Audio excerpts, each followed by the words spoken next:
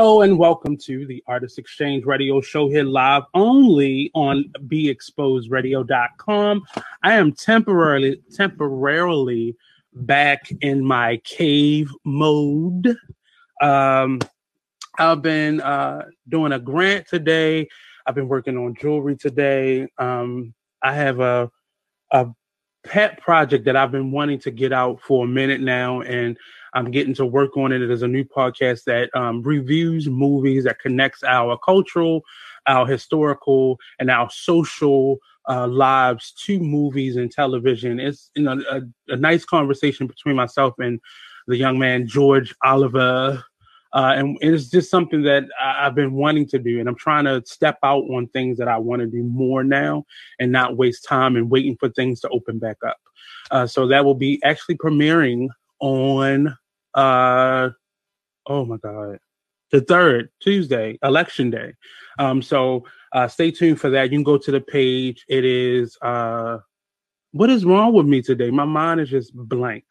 It is Binge Worthy Podcast, and we're just going to test out a pilot season of it and just see how it works. And you may see it on Big Exposed, you may see it, I don't know where it's going to go from this point, but I just want to just do something different. I felt like I've been kind of pigeonholed into certain things that I do on a regular basis, and I just want to grow a little bit and just explore and just get my juices flowing, my creative juices flowing. I've been working on jewelry. I haven't really been doing that. I've been selling jewelry and promoting it, but I haven't really been making jewelry. So I got into that over the weekend. And yeah, I'm not waiting on people to help me and support me and just doing it on myself. And that's not a complaint before people start messaging me because they know they ain't did what they were supposed to do. But it's more so just me making a declaration to move myself forward and just get myself back in a space of creatively flowing. And I've been working, but just doing stuff for me. I'm doing a lot for others, but now it's time for me to bring that creative energy back to me. So I'll be back, and I'm kind of fixing up the other room right now. So that's why today I'm back here. But probably by Monday or no later than next Friday, I'll be back in the other room, and then it ain't gonna look that much different, but I have some more art on the wall, some more some better lighting and such like that. But so just getting into it. First of all, Election Day is on. Have you voted yet? Have you sent in your ballot? Have you early voted? Are you waiting to Tuesday to go? Because I think some people are waiting for Tuesday because they expect for the lines to be shorter. But I think more people are going to come out for Election Day than ever before. We have seen record-breaking numbers across the country in early voting. People standing in line for hours on hours waiting to vote. But I think I'm very sure that Biden is going to win in our general election. And here in Baltimore now, local elections around the country, I want us to make sure we're paying attention to that as well. So if you haven't voted yet, the post office is saying if you have a mail-in ballot, please don't send it through the mail. Try to look up the mailing drop-off, the ballot drop-off locations, and make sure it's a legitimate box wherever your voters voting board is, your election board office is in your city. They all have a box outside of their office. Ours is right across from the city hall. So you see the box there, and that's where I drop mine off at. Because I was unsure about the post office. And then it was an announcement made from the post office saying if you have not mailed it in already, do not wait until now. So either go vote early or destroy your ballot, go vote in the early election on the early voting, or wait until Tuesday and vote. So you still have some other options. You can still send in your ballot. You just have to drop it off at one of the voting locations. I would suggest go to the election office and drop it off in their box. You don't have to go inside. There's a box outside and you can do it. And there are other places around the city that you can go as well. But please vote. Please get out, get your voice heard. Do not listen to these Republicans and these naysayers, these African-American naysayers that are telling you your vote does not count, because it does. Our voice is heard in our election, because they wouldn't be trying to suppress us so much or pander to us if our votes did not mean anything. So yeah, that has been said. You see on the string, you'll see, I think it's over to the right, you'll see the Versailles Blue jewelry advertisement. If you want to advertise your business with us, Be Exposed has not closed throughout this pandemic. We've gone virtual, and we'll be this way until things change with the pandemic. But we are still open for new shows, new show ideas. You can bring your show here, and we're definitely open into advertising. So if you're looking for a great place to advertise your business, please come on over to the Be Exposed BXR, hot BXR, and let us help you advertise your business, get your business seen. We have some awesome packages that we can help you with, and I personally help you if you need help even getting to that point. If you're not ready to actually physically advertise that, we can help you kind of get your EPK together and your branding and marketing together as well. So definitely hit us up. info@beexposedradio.com, or you can message me directly at the Artist Exchange Radio Show @gmail.com. Either way, I'll respond to you. So let's get it done. We have some information, some news topics that I wanted to talk about today. Monday, I'm working on getting Miss Christina here, and she is the homeless authority in the city, in Baltimore City and beyond, because she goes other places. She's just coming back from Nigeria, so I'm working on getting her on here so we can talk more about our local election and what's going on and some things that are happening. We have a growing number of homeless individuals that are kind of stagnant throughout this pandemic, and they've just been shuffled around from place to place, and they're definitely being ignored. And she is the top one authority on all things homeless and advocacy in the homeless community. So I want to bring her on and kind of talk to her about some things she's been doing abroad, as well as things she's been doing here on the local front. So with that being said, I want to jump right into one of my favorite shows, The Braxton Family Values, will be joining us. Well, is about to premiere, and I don't know when it's coming on. Maybe I should have looked that up, but it will be premiering. We got a sneak peek to it, but next Thursday. Oh, next Thursday. Okay. But on topic with that. More so, I was very interested in Tamar Braxton specifically, because it just seems like every time she tries to get back up, something pushes her down. And in my opinion, it's her. As somebody who has really worked on or initiated the working on of myself throughout this pandemic, sometimes you can point so many fingers. But every time you point a finger, there's 3 of them buddies pointing back at you. And what is your responsibility in the things that happen to you in life? And how can we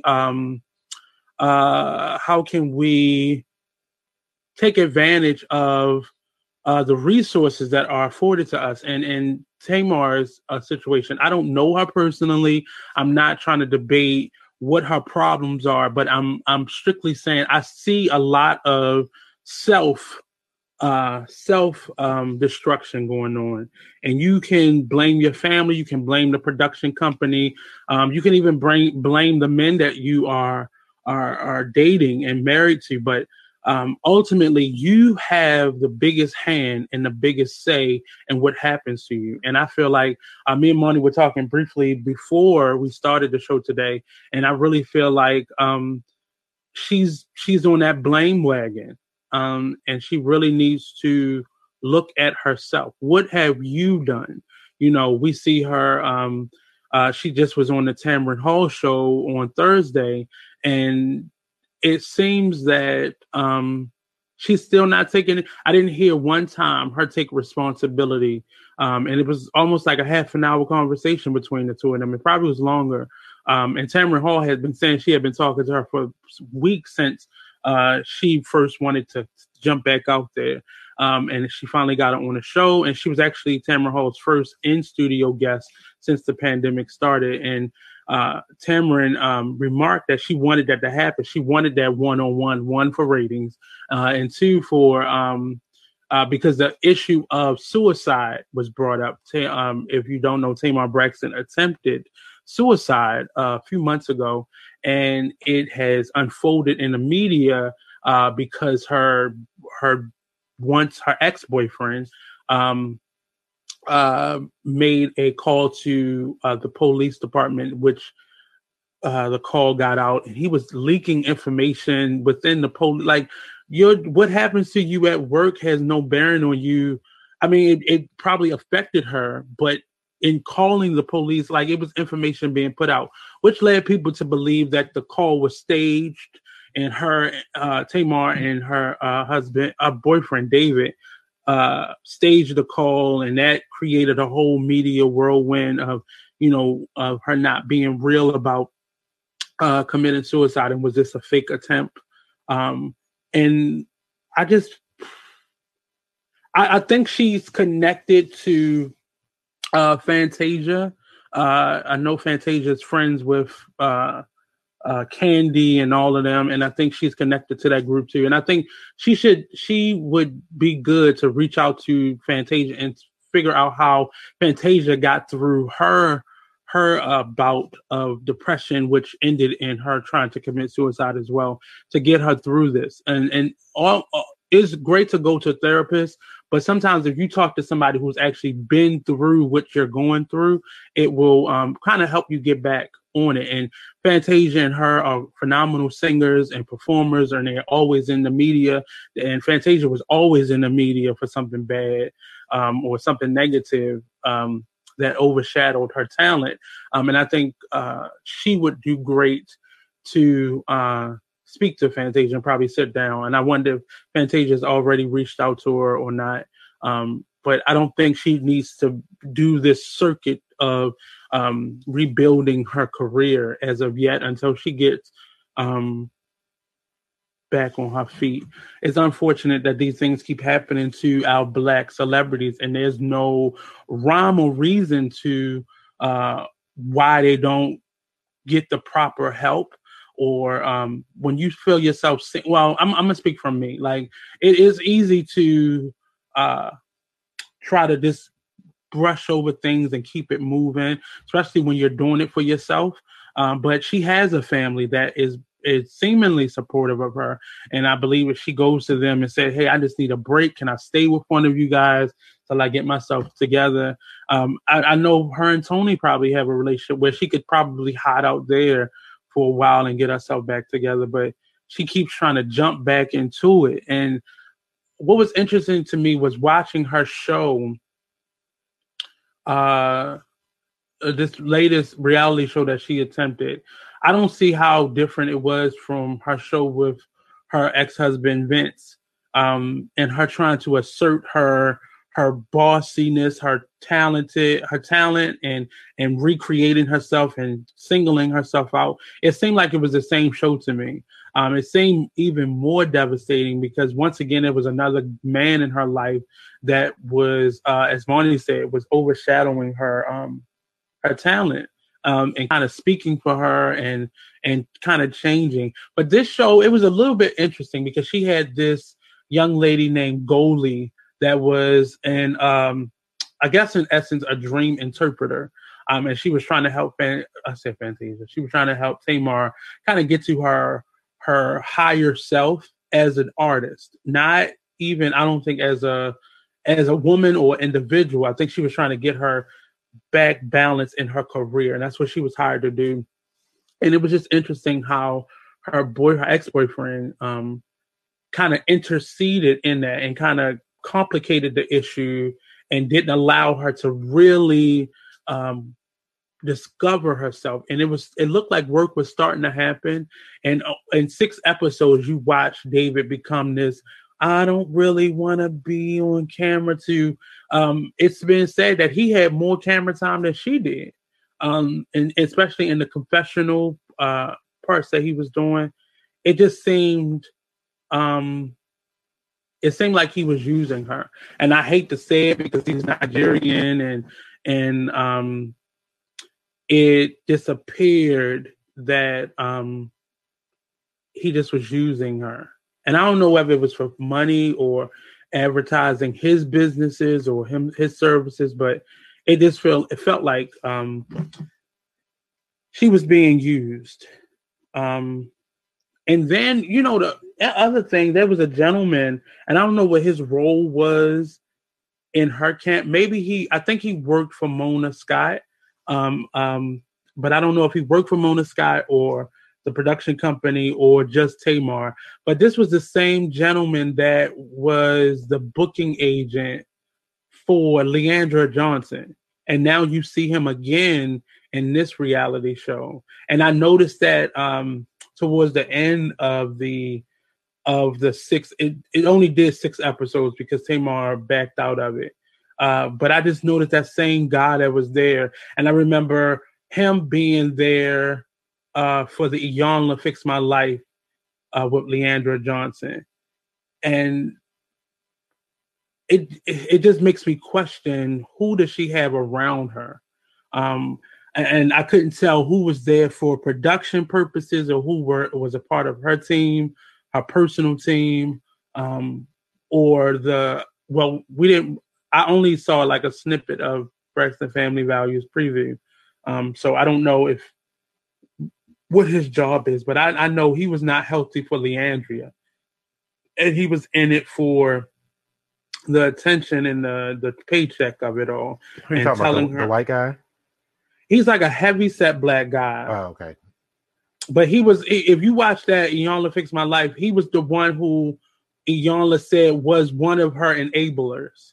And he was trying to keep her moving. Are you talking about the one that made Goldie put on that coat, that pink coat? Yeah, him. He works with Mona Scott, actually. Okay, so he's in this world now because he was a booking agent for Leandra Johnson. Yeah, so he works for that production company, whatever it is. Oh, but he's somebody who I wouldn't want around me. Like I've just seen how he worked with Leandra, and I'm not judging him. He needs a job, but when he made her put that coat on, that was enough for me. So she didn't look like a witch, and I don't know, but yes. Yeah, exactly. So they just put a big jacket on her and took her hat off her, so she didn't come across as a witch to David, and that just seemed it seemed a little cheesy to me. I would have been completely insulted. I mean, but she went along with that. Was the weird. And even Tamar was like, "Why would you put on? Why do you have my coat on?" Yeah, and you could tell she was totally against it, and she was uncomfortable. That's why she was like, "I'm going to quit. I think I'm going to quit." And then I felt bad for her because David and his family made her look really stupid. Right, especially when David was talking to his brother, and he actually said, "I think she's a witch." Yeah, but at that point they weren't. But at that point, that was David talking to them about it because the show wasn't even on at that point. For them, they had seen her. So David was talking to her and giving them verbiage in terms of her being a witch and evil, and he seemed evil talking about it. Like, you came across as evil. Like, you didn't look like you had the best intention. So you talking about somebody. But I think the problem was, and I can't say if Vince was like that too, but it just seemed like anybody that comes in and matches his influence over Tamar, he was like totally, because he didn't have any problem with anybody else, but it was this Goldie person. My thing about Vince was, I didn't think he didn't want a superstar wife. He wanted a housewife. Yeah, he wanted just a trophy wife. He didn't want her to be a superstar. He didn't want her to have a career. He wanted a housewife. He probably was happy with her just being Tony's backup singer. Which is what you saw in season 1. That's exactly what you saw in season 1 of Tony of Braxton Family Values, when she kept begging him, "I want to get started. What about my career?" But at that point, he was Tony's manager. So that was I think the more Tamar began to want to break out on her own, that's what made Tony back away. He really wasn't Tony. Tony was represented by his company, but he wasn't directly Tony's manager. That's how it was represented in the show, though. Right. But he wasn't. Yeah. Carrie actually was doing more of the manager's duties. Who? Her ex-husband, Tony's ex-husband. Oh, okay. She was represented by Vince's company. Yeah. He was more on Gaga. Yeah, but I think once Tamar wanted to be more out front, she pushed back some. Because you remember Tony was mad about that because he was like, "You're always with Gaga. What about me?" Mm-hmm. And then Gaga dumped him. But I think that was just the excuse Tony gave. And then Gaga dumped him. I think they all dumped him. Because he was supposed to be SWV's manager, and they dumped him right after the bankruptcy scandal happened. So I wonder how he's doing. But it was interesting that David felt so threatened by Vince also, because he kept saying, because it was confusing to me if David and Tamar had separate homes or they lived in the same house. But I think they had separate homes. It was just like, was he paying for that home or was he helping to pay for it? But he kept saying, I don't want him in my home. And I think that was like, you wasn't even able to let's sit down with Vince and talk to him, because that he has a child. It's not like he just comes around and hangs out with Tamar.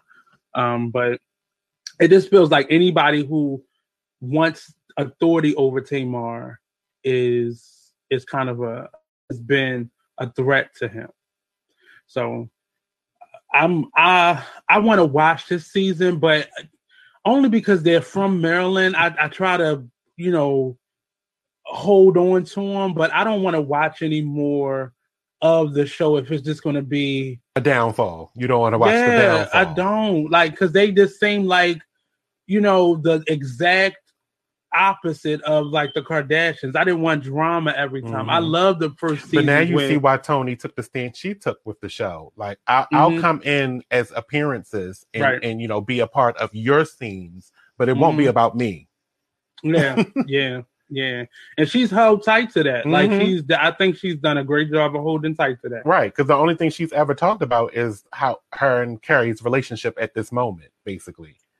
Yeah, that he'll come by sometimes. We might have, But that was only in the beginning, but she felt uncomfortable doing that. That was the least of it. And then she didn't even say anything about it. She was playing to what they were saying, because they was like, when she made the song up. Tamar was saying, right, and it's and I have family members like that. I'm not gonna say what their relationship with me is, but I have family members like that who they'll talk about everybody else stuff and keep their stuff so tight. And I think that's the problem that Tamar's family had with her that we can see from the TV. You can't expose and taunt and tease our issues and then hold yours so tight. And that's because I think most of them have gotten some type of healing. The only thing she wanted to ever talk about was the lupus. If she was under the weather or if she was going to a foundation or she had a performance, it was always in relation to lupus. That's because she became a spokesperson. That's what I mean. No, it was always about her cause. It was always about her cause. That and her son. And what's the what did he have? What did he have? He has autism. Autism, yeah. Autism. So those are her two. And I like how she maintained that. But if the rest of them would have done that, it would have still been interesting if it was just about their bonding as sisters. But then it got into the real part of it where Tamar was at the center of all the confrontation. But then when you look at the background of the show, it really wasn't that negative, because everything always started off with the conflict, but it always ended with them trying to resolve it, which is life. I think what they brought up over the years, though, of them doing it, I think it's been 8 years now of them doing this. It's what happens is, and I think many of the shows they said, well, they go through whatever they go through and try to resolve it in the end. Right. But see, the thing is, all those other people aren't related. Right, but even with her and the Tracy thing, they even tried it with that. So it was the conflict in the beginning of the season. Mm-hmm. It actually went over a couple seasons because it started with that incident with them in the kitchen, and Tracy was getting ready to hit her, and she pulled back. Was like, I'm just going to leave. But see, they represent, like, Tracy is like, my family gonna hate me. Tracy is like my aunt. That's because she still live here. She still got to deal with us.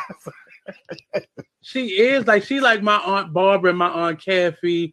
Tamar is like my Aunt Val, and then what's the dark skin? Tawanda is like my Aunt Kathy. Like they just represent my aunts to me, and it's funny, but it's just they just feel like Baltimore, like these women. But it's crazy how it's changed. But I think the fact that because they are real blood sisters, they go through these things publicly and don't resolve them when the cameras go away. I think that's what that's a black family for you. And in public we good. We put on a mask often sometimes. Mm-hmm. And then we don't really solve the problem, so the problem begins to follow us. And it's going to get worse if it doesn't get better. Exactly. And then, they try to come back the next season and do this. And I still hate you because we never talked about that last problem. And then I think I feel for Tracy because Tracy really represents her hometown because she didn't, in her mind, she hasn't made it. And I think she's trying music. I don't think music is for her. I think she could have been the activist sister. I think she could have been, that sister that, kind of talks about family and, she's been, and she said it on the snippet. If you caught the snippet, she's been married to one person this whole time. She has one child, and that's, now she's a grandmother. Like, so she had the normal life, and I think she should just play up her normal life. And I think people would find her interesting because she's a little quirky, a little, out there. But I don't think she should be trying to make it because she sung at some event I went to, and I was like, not even that she missed her calling. Like they all have that same tone that you can tell they're sisters, but maybe singing not for you. Maybe, or maybe she should go to gospel. Like, you can't sing songs like Tony and Tamar can sing them. Look at the other sister, Trina. Trina said, "Fuck that! I'm going to get me a business. I'm not doing this." And she's not in entertainment anymore. But she's created a storyline for herself that was around her family and her businesses. And even Tawanda's doing the same thing. She's becoming this mogul, this business owner, and she's building a relationship with somebody. But Tracy, she just gotta find her niche. I wish him the best. I don't want to talk about him, but it was just that the idea of suicide. It made me perk up because I've been looking more into mental health and ways to talk about it. And I don't think I think she just tried something because that's just the Hollywood thing to do. Let me just end it all. But yeah, so Tamar, that's interesting. But I have some other stories that I wanted to talk about because I'm tired of talking about celebrities and their money. Ooh, they're gonna demonetize us. Let me get them out. I wanted to present some more stories. Atlanta's mayor established a $4.6 million trust fund to keep longtime residents in their homes. Atlanta Mayor Keisha Lance Bottoms has established a program that will provide $4.6 million to prevent longtime Atlanta residents from being displaced by the city's rapidly rising property values. For years, builders have been buying up property in poor neighborhoods on the city's west side and building luxury downtown developments. And that's mainly in the downtown area because it's very expensive to stay within downtown Atlanta and within Atlanta. That's why most people live out in the Bankheads and the Duluths and such like that because it's much cheaper and you get more value for your money. Raising prices that existing residents can't afford. According to the announcement made late Monday, Bottoms anti-displacement program would authorize the use of the first installment of the Gulch Housing Trust Fund to help offset rising property taxes for so-called legacy Atlanta residents. Making sure legacy residents can afford to stay in their homes is one of our administration's top priorities, said Mayor Bottoms. This anti-displacement program will provide financial relief to homeowners who are on the verge of being priced out of their homes. The Gulch Trust Fund was created as part of a deal to develop about 40 acres in downtown near the State Farm Arena, home to the Atlanta Hawks basketball team. So I hope more cities will adopt this instead of try to build affordable homes or do the thing that they've been doing where a percentage of homes or apartments that are built have to be designated to certain people. But I think we would keep more of our residents within our city limits if they were some type of support system that would help them to become home buyers and actual home buying programs, not just get your credit up, get a better job. Those things are very important, but sometimes they need that that financial boost because you have to come up with that deposit, to even be looked at to buy a home, or your credit is very important. It's probably the most important, and then comes second your job. But you often have to have a nice sum of money saved up if your credit isn't A1. But shout out to Miss Bottoms for supporting her her local people. Tyler Perry is in the news. He is now. He was first in an article mentioned basically saying if people don't like his writing, if they think it's not good, then that's not his audience. But he quickly quickly recanted that, and now he's thinking about starting to open up his writing room. And I think he had writers in the beginning, but they probably wanted to steer him away from certain from basically him writing everything and probably not, and kind of watering down his ideas or changing his ideas. So I get that side of it. And then on top of that, he was definitely in battles with a lot of the equity union companies, like the equity companies that are out there for unions that represent the actors and the stage tech and such. But he was often none of his movies were nominated. One, because most of them were not equity-backed productions, his TV shows or his movies. And that became a problem because most of the actors were in it we haven't seen any of those actors be nominated because of their appearance. And then even this last movie that he's made, it has so many glitches in it that it wouldn't even been placed.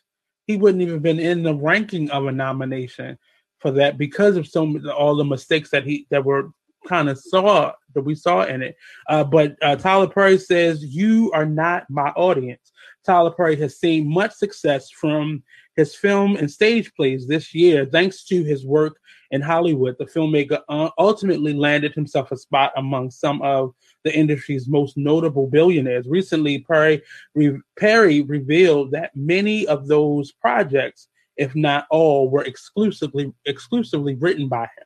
Now, I've tried to watch some of like the have and have nots, and I think it is the other one is called Sisters, and then the Oval. Like some of these, he's putting out too much, and if he's the only writer for all of these shows, it's not good. It's not, and even in a perfect scenario, if all he had to do was sit in a room and write all day, that's all he did with his life.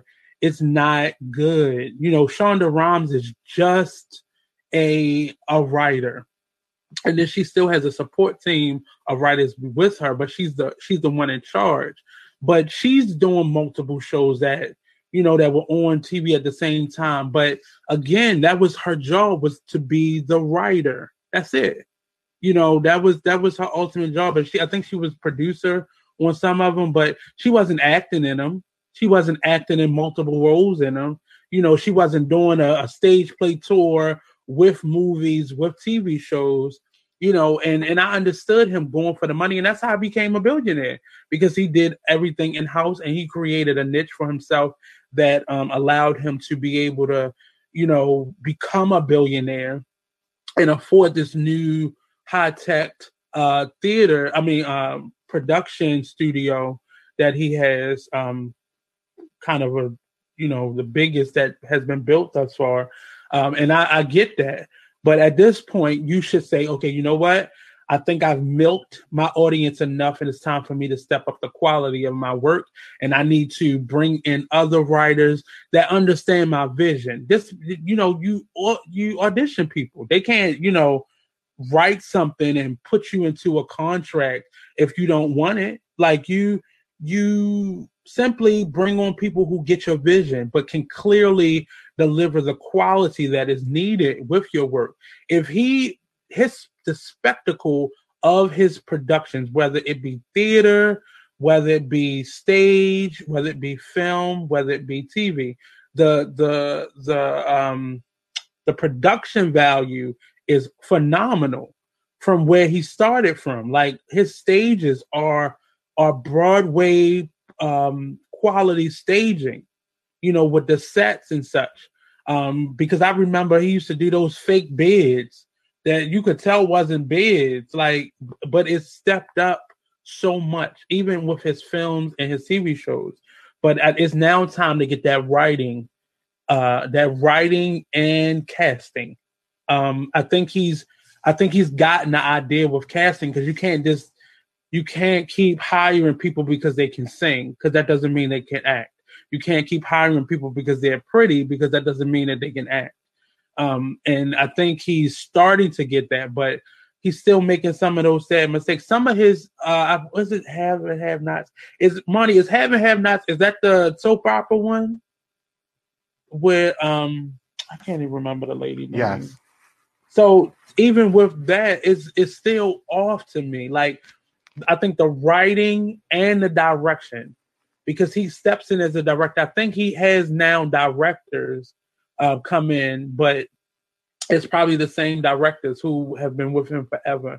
But the directing, because I've watched a couple episodes, and it's just the timing of it, not even comparing it to other soap operas, but that show, I think the timing of it is off in terms of the pacing of it. And I think it's at the wrong time. If you're going to, I always thought that show should be on in the daytime when other soap operas are on. I don't know why he makes it he made it a primetime show, but I think it should be on in the daytime, where it competes with the other daytime soap shows. Operas. But I think I think it's more so because of the content. But look at the content on a regular soap opera. But no, this season actually has been really good. No, I still give you the same things that you just said need to still be done. But the content of the show this season has been like really good. So you don't think it should be in the daytime? But the production value still needs to be upgraded. Yeah. It's not a lot of it. If it was more episodes, if it was a daily show, I would agree with you. Yes, it needs to be during the day. Yeah, but it's a once a week show. So what do you do? Oh, that's what it is. Yeah. Okay.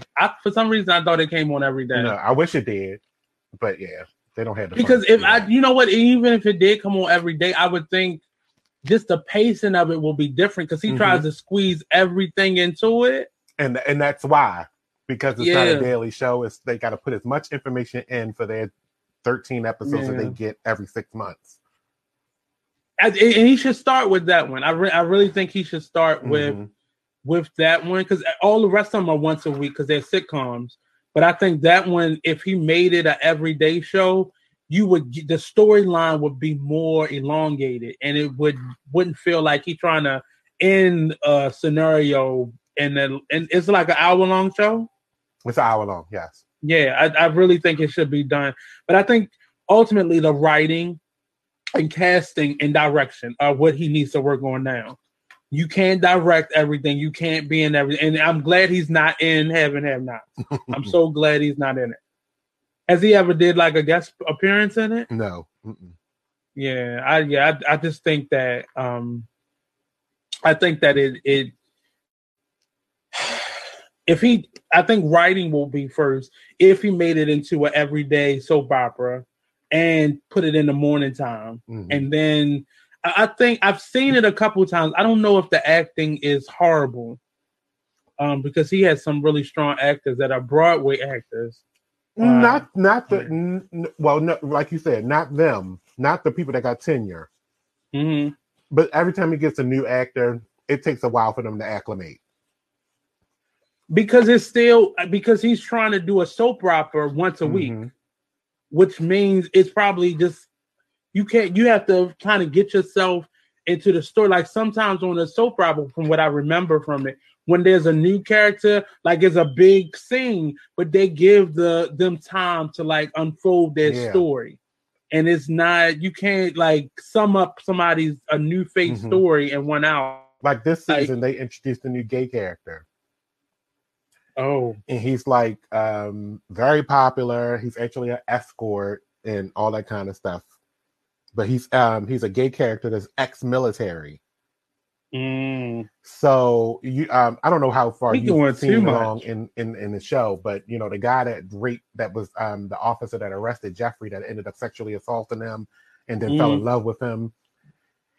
He this gay escort, he ends up calling him to come over, right? So in the past season, the assaulting officer, his brother has now entered the scene too. And his brother doesn't like the fact that he's been being gay and beats him up because of it.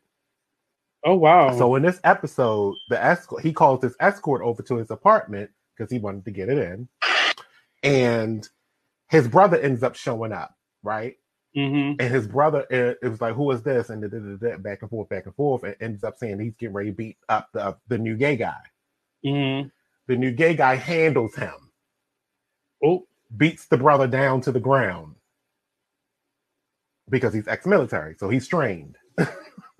Yeah, but did you learn all that in one episode? That was all in one episode. That's too much. That's too much.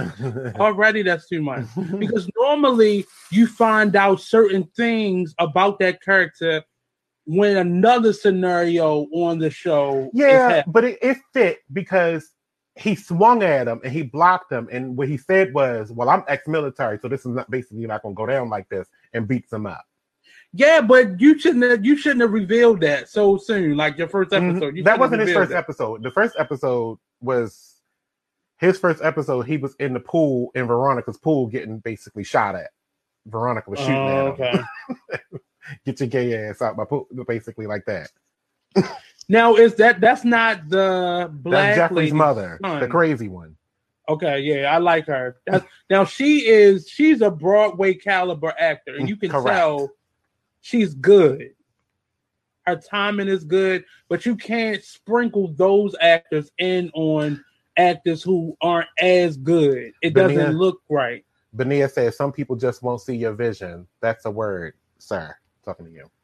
But I mean, and that's fine. It's great, but just know that the quality of your work will never be recognized in the spaces that you want it to be recognized in.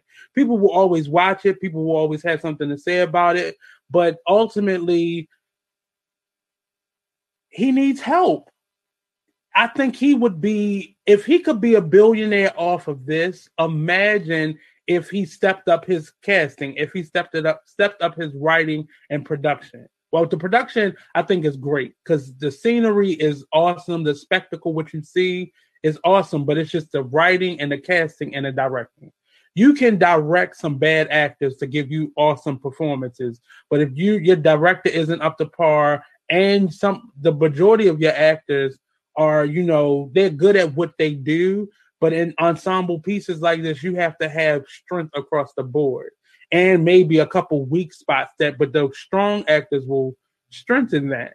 But that's that. I'm not, hating on him. I'm just saying he been needed a writer, and he made his money because he didn't have to pay all those royalties to unions and to actual directors. That's how he's been able to accumulate $1 billion, because he hasn't had other writers. And he's been able to cast, actors that will settle for a couple dollars less because they just want this opportunity. So, I'm not hating. I'm just, I'm not hating Bonilla, Well, in other news, unfortunately, one of my favorite shows, Miss Iyanla, Fix My Life. She did an interview and she said, "This is my last season. This is my legacy season. I'm out. We out 2020. Van Zant said during a virtual news conference about the OWN series, which actually was the first time she reported on it or spoke out on it. The spiritual life coach made the announcement while speaking to reporters about the show's upcoming 7th season, which premieres this coming weekend. The source with ties to the production confirmed to the Urban Hollywood 411 on Thursday that the show is ending, but added there will still be another season of new episodes airing in 2021, which are currently filming. And Iyanla spoke out on her Instagram as well, but for the past 6 seasons, Van Zant has helped people on the show address personal and family issues. Season 7 will premiere with an explosive 2-hour special featuring Love and Miami star Shay Johnson. Why 2 hours? Why 2 hours for that? Trying to improve her relationship with her family, comedian and actress Luenell will also appear on the new season. Okay, I want to see this. Is Luenell going to be spilling some dirt on herself? The series is produced by Boonen and Murray Productions with Gil Gulchin, Julia Peasy, and Erica Ross. So, serving as executive, I don't need to say their names because nobody knows who they are. But I'm a miss this show. I actually really like this show. I love Iyanla Fix My Life, and she's been consistent throughout this pandemic. The state of emergency, quarantine episodes on her platform, her website, as well as I think it appeared on OWN as well. But she's been really consistent throughout all this. Really, the first part of she did like a 6 or 7 week series where she was coming on every day and really dropping some really. I mean, she basically gave us like an intro, one-on-one lesson to becoming a life coach, and it really kind of influenced me. It got me through the beginning of this because it was really. She would do episodes and it'd be like an hour-long episode.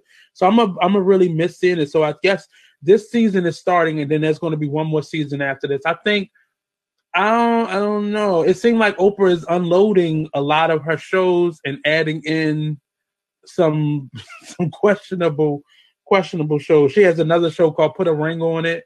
And it's basically this, another reality show format where they bring in these guests, and it's a little bit like celebrity boot camp, love boot camp, or some relationship boot camp, or something like that they have on. I think that's VH1 or something.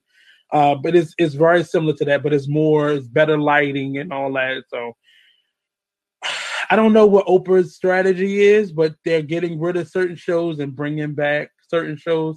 And I wonder, has it been the backlash that this show has been getting from not even the public, but more so just the people that were on it, that I guess her help didn't help. But She's had some really good shows on there. I like when she do the celebrity shows. I think one of my favorite shows was the Leandra Johnson one. She really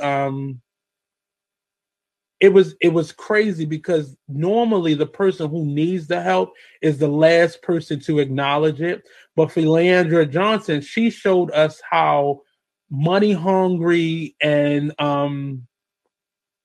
selfish many of the people that surround the celebrities are. Iyanla helped her and us to see that Leandra Johnson was the only one that wanted to help, that wanted to stick in there with the help. And it was everybody around her that was kind of prompting Leandra to, you don't need to talk to her. And then, unfortunately, it wasn't a Fix My Life episode. I realized it was a Braxton Family Value episode that they brought Iyanla on.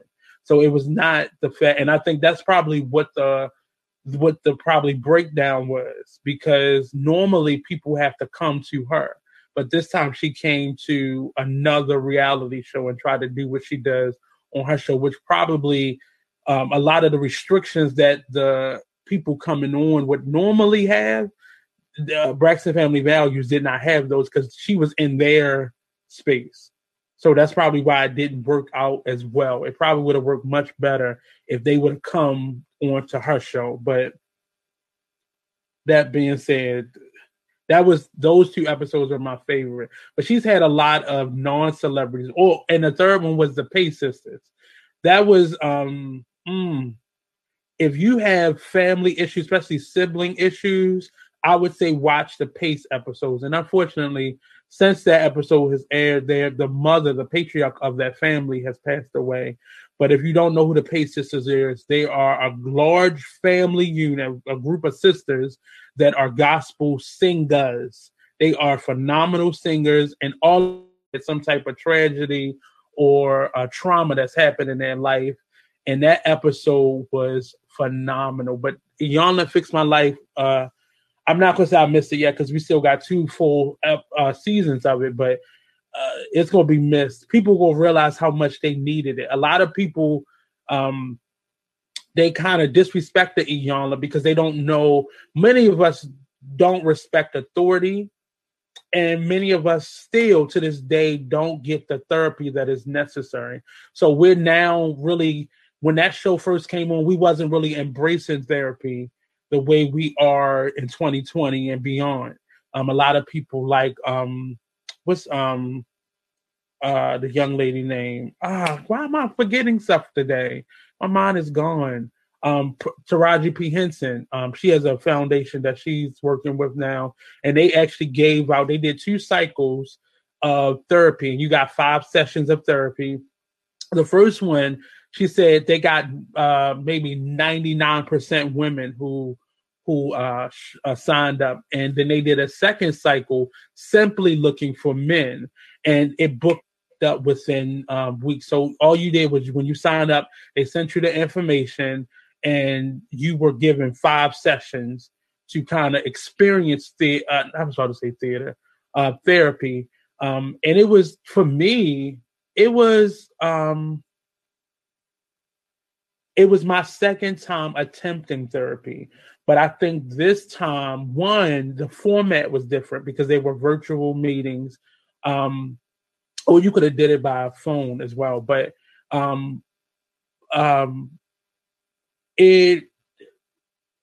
didn't feel pressured to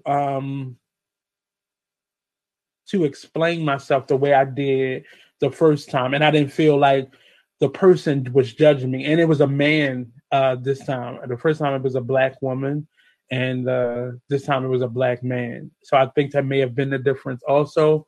But therapy, you have to shop around.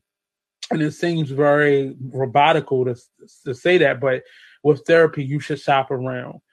For me, it's very important that the person who I'm speaking with has a faith, so they understand everything isn't always about the brain or science, and there's faith as well. And that's just important to me. Some people, that's not important to them, but I don't care your race or anything, but well, I think that plays a factor too. So I will be interested to try therapy on another space where it's somebody outside of my race and how that would feel. But I remember turning down therapy once because the lady she said, she came out and told me that she did not believe in God, and I could not have somebody tapping into the crevices of my mind or my thoughts, and they didn't have faith that it didn't have to match mine, but it had to be in the same direction. And I'm okay with, I have friends who don't believe in God or maybe agnostic or atheist. And I'm fine. I commune with people like that all the time. But in terms of somebody picking my brain and being in that space with me, I need somebody who has the same faith. It just for me, in that sacred space is more so of a integrity issue for me. But it was sad to hear that Miss E was not returning after 2021. So I believe 2021 season will be just stuff that they're probably taping right now, as this article stated. I'm gonna miss Iyanla, but she's probably going to do. I hope Oprah keeps her on and just gives her a new platform or a new show. I would love to see her do her talk show again. Like I remember she did her talk show with Barbara Walters, but she complained that show format tried to water her down. Because it was white led, it really watered her down. So I was happy to see her back with Oprah. But I want to, hopefully Oprah or her speaks out more, because in that article interview, she didn't really say why it wasn't going to return or why it was being canceled. I guess maybe she feel like she's done what she could do, or she has another project coming out. I can't wait to see what it is, though. I'm trying to do some different things and deliver you some stories and such. Because I've just been a little bombarded with how this pandemic has been. So I'm just trying some different things. It was a story that I was reading the other day. And the Saved by the Bell show is coming back for a reboot. But they had decided the Lark, I never knew how to say her name, Lark Voorhees, the Lisa Turtle character. Voorhees. Voorhees. I'm sorry. Lark Voorhees. She ain't wrote me no check, so I ain't really know. But I always mess up her name. But the Lisa Turtle character, she had been going through some really tough mental health struggles. And she did an interview on, I want to say that was Dr. Oz. She did an interview on Dr. Oz. And I also believe she did one on Dr. Phil, but I know she did one on Dr. Oz. And you could see, what we saw on that show was a more improved Lark. And she had been for years suffering with some trauma that she had experienced in her late 20s. She was never really direct on what happened when I saw her on that interview. But for a couple years prior to that, we would see her in the tabloids and on blogs and such, where people would catch her out in public, and she would have her makeup done, like her foundation was way lighter than her complexion, and her hair was disheveled, and she just looked out of sorts.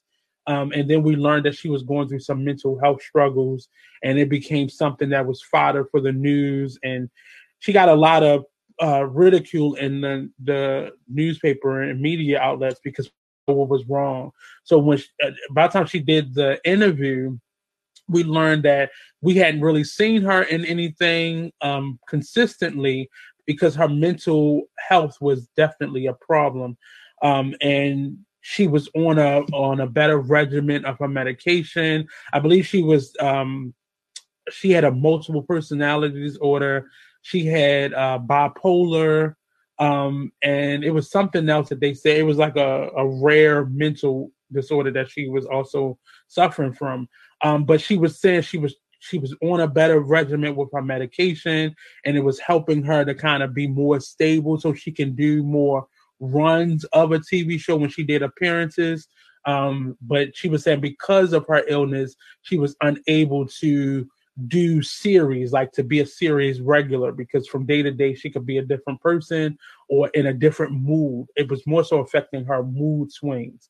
And her mom actually joined her on the show and was kind of confirming a lot of this information and really giving us another perspective of what was going on with her.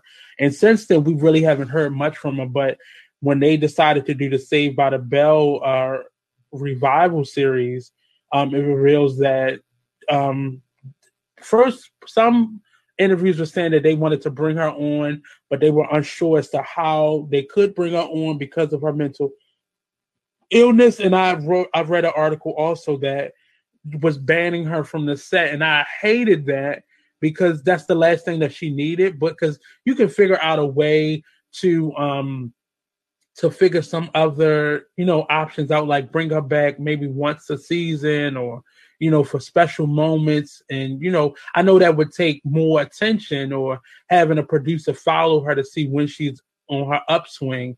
But it's possible because for them doing what was his name, Fox, I forgot his first name, when he came down with multiple sclerosis, and he had really bad tics. And they figured out a way how to bring him on and add his illness into the storyline. And I know sometimes mental disorders can be a lot different than a physical ailment, but they can figure something out. Get her some help. She was the only Black person on that series, but and looking at the new flyer for their, I'm talking about Michael J. Fox. Michael J. Fox, that was his name. He got Parkinson's. Remember, he did a whole series, but he had like this tick the whole time. Yeah, he has Parkinson's. Parkinson's disease. But they made a exception for him, and they made a way for him. But in this case, they was just totally, no, we're not going to bring her back. There's been some articles now coming out after, I guess, the backlash of it, or after it didn't come across too well in the media, that they're now thinking about how they can help her. But they should have did that to begin with. But we'll see what happens. But I hope she definitely gets some help, because not all the castmates are coming back. I guess the Screech character, I think he's in jail actually. And then the main Zach, the character Zach, I think he isn't going to be a series regular, but he's going to come in. He's supposed to be like the mayor of Bayside now, and I think it's one of his children goes to the Governor of California. Governor of California. So I didn't read the whole article because I stopped at I stopped at them saying Lisa Turtle couldn't come back. But they have two other Black characters on there, so I wonder if one of them are supposed to be her child or what. But I just hope they just do her well. I think it's a moment as we're in a space where we're talking about a lot of mental health and trying to help people, break through and get through. I would hope that they would find a way to kind of bring her in on the storyline. And like you said, as I brought up Michael J. Fox, they brought in his ailment. And there have been a lot of other people who they've done the same thing to, who had real life issues, and they brought that in and made that a part of that person's storyline. So I hope that they do Miss Lark some justice and just sharing her life. We got a couple minutes left. Let me bring this one in first. The 85 South show team, and that is made up of 3 performers from Wildin' Out, and that is DC Young Fly, Carlos Miller, and Chico Bean. They make up the comedy group 85 South show. They refuse to join the new Wildin' Out if Nick Cannon is not a part of it. And that's a big deal, especially in entertainment, for Black artists to have that level of integrity and not choose to go for the bag. And they are continuing with the show, which is weird because we know that Nick Cannon started the show, but they're going to continue on with the brand because I guess Nick Cannon sold the show to them. Initially sold the show to them and didn't. I think the issue was he did not get the name registered in the beginning as he should. So he brought something to a network without having all the proper things taken care of in the beginning. So these three young men have vowed not to rejoin the cast if Nick Cannon isn't a part of the show anymore. We haven't heard anything from any of the other regulars on that show, but these three young men have said that they are not joining in. The 85 South Show crew is riding with Nick Cannon and made it clear during their interview with the Breakfast Club. As I said, DC Young Fly, Carlos Miller, and Chico Bean said they are not returning to the long-running hip-hop improv show without Cannon. I hope that there is some beacon of hope to where it could come back and actually be revived, Chico Bean says. But he and his other two castmates are refusing to actually join the show and be a part of the show. If and when they bring the show back. But that's still big, and I appreciate that level of integrity from artists of their caliber because they are still young, and most times, many people, when that show comes back, and I'm sure it's going to come back, it's going to be a lot of the regulars that were on the show before, because some people are more interested in the bag than they are in their integrity. I'm trying to avoid anything about Trump, but I don't want to talk about him. Just go and get your vote on and vote, get him out of office. He's already gotten in this Supreme Court justice, and then right after that, Mitch McConnell and his dead hand has shut down the Senate until the 9th of November. And I feel like they got what they wanted. Now she's going to help them to tear down this Obama bill, and I'm hoping we can holds off until Election Day Tuesday, and we get our new president and Mr. Biden and Ms. Kamala Harris, and their deeds won't be done. It's a lot of things going on being said in the news right now where he's creating a lot of executive orders that will basically put us at a space where we were when Bush first left.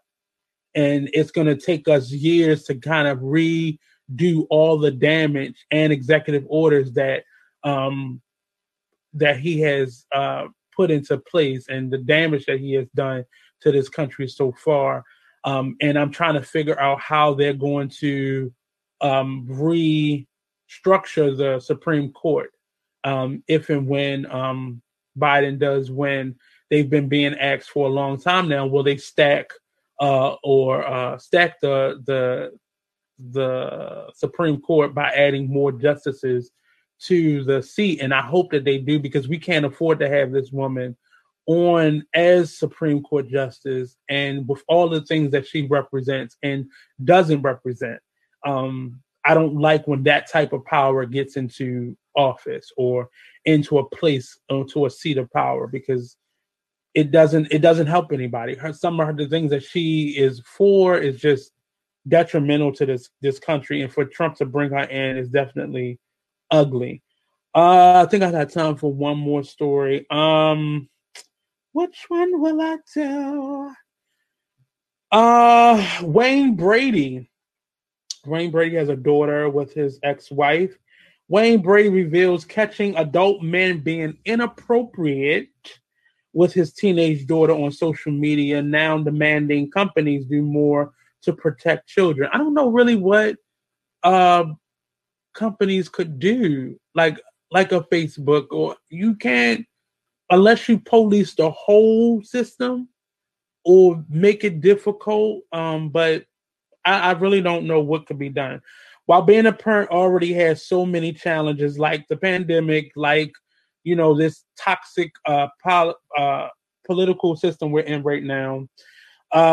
Being a parent of a teen during this age of social media can be especially harrowing as the platform struggles to deal with fake news, censoring, and more.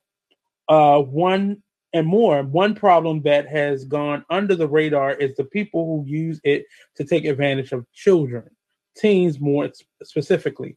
Actor Wayne Brady has had it as a parent and is speaking out, while celebrities and their offsprings dealing with the public is a well-known discourse. One that hasn't been talked about a lot is when their own children who are already under the spotlight of the public eye are put in extra danger because of their parents. Even stars like Mariah Carey have dealt with this issue. Mariah Carey and Nick Cannon let their children use TikTok, and their trust might not have been displaced. As young Moroccan Cannon, at 9 years old, seems to be able to take care of himself just fine. He recently shut down some comments and demanded some respect. Child or not, Rocky is, as he's called, posted a picture of a comment that someone felt they needed to post on his behalf. Please stop asking him personal questions, as his mother will have no choice but to shut down his account. Rocky then let his followers know that he doesn't need anyone to speak on his behalf or his mother's. First of all, I don't know who you are and you don't need to worry about me, he continued. Second of all, my mom will not do that.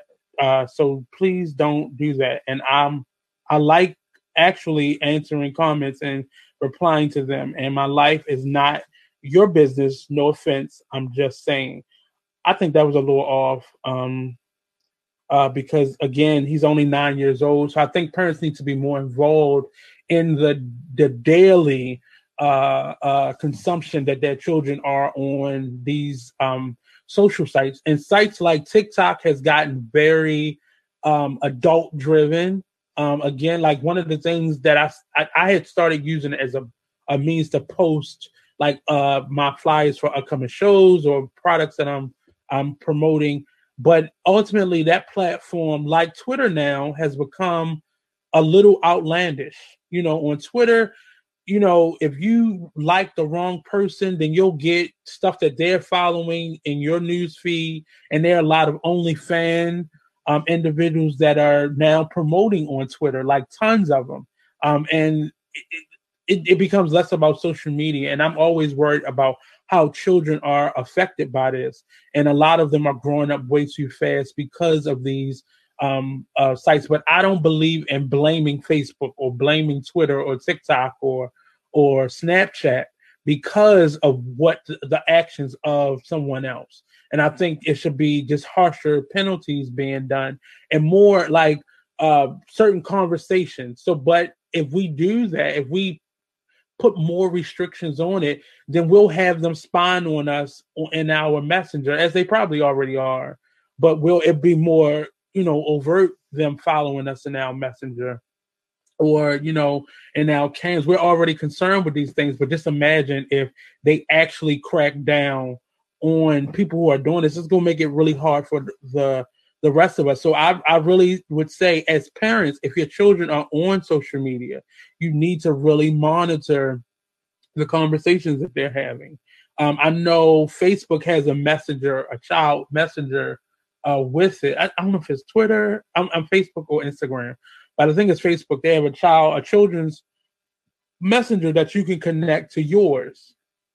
So I think if they have their own phone, their messenger can be connected to yours. So you see the private messages that they're having. I know some parents who children have blocked them on social media. Like I would never let my child block me, or you would not have a device to use. But and we know as children, when our parents didn't let us do something, what did? We wouldn't go use our friends, whatever device that they had that we couldn't use at home. We would just go over a cousin's house or a friend's house and use theirs. But we really must monitor and just open the conversation up so children feel a part of the conversation, and you're not just demanding that they do something and you have no real they have no real involvement in the decision. And it's just giving children a little bit more responsibility in the matter versus just making a decision and just saying, because I said so. Because children, we obviously know, being a teacher, I see children every day, and I know they're doing stuff that their parents don't know that they're doing. And many times the parent is too overwhelmed and too overworked. And I know right now, to now be the police of social media adds another job to your title, but that's the responsibility you took when you laid down and you had that child. So I think we need to stop putting so much pressure on these platforms, and because it's I'm not saying that just because it's being harder on us as adults, but because as a business owner, our navigation of social media has been made more difficult because of the actions of Trump and people who support Trump. So now, it's as parents, monitor your child's social media usage. There's so many restrictions now that you can put on social media where, they have a time limit. It's really a lot of monitoring systems now that you can use now. Say on YouTube, it tells you, you can set an alarm and it puts it to sleep. It turns it off and gives you a warning when you've been on it for a certain amount of time. But just being more aware, we can't keep having all these restrictions in our media. If we can't keep having all these restrictions in media if just because a parent doesn't feel like it's their job to monitor their child on social media. But I'm just saying, just monitor, do a better job, and let's share the responsibility. Often, like when my little cousins were started getting on social media, I was that responsible adult that was saying, no, get that profanity off that page, or no, that picture is inappropriate, or that conversation, or breaking up arguments that they may be having. Sometimes you just got to do your part.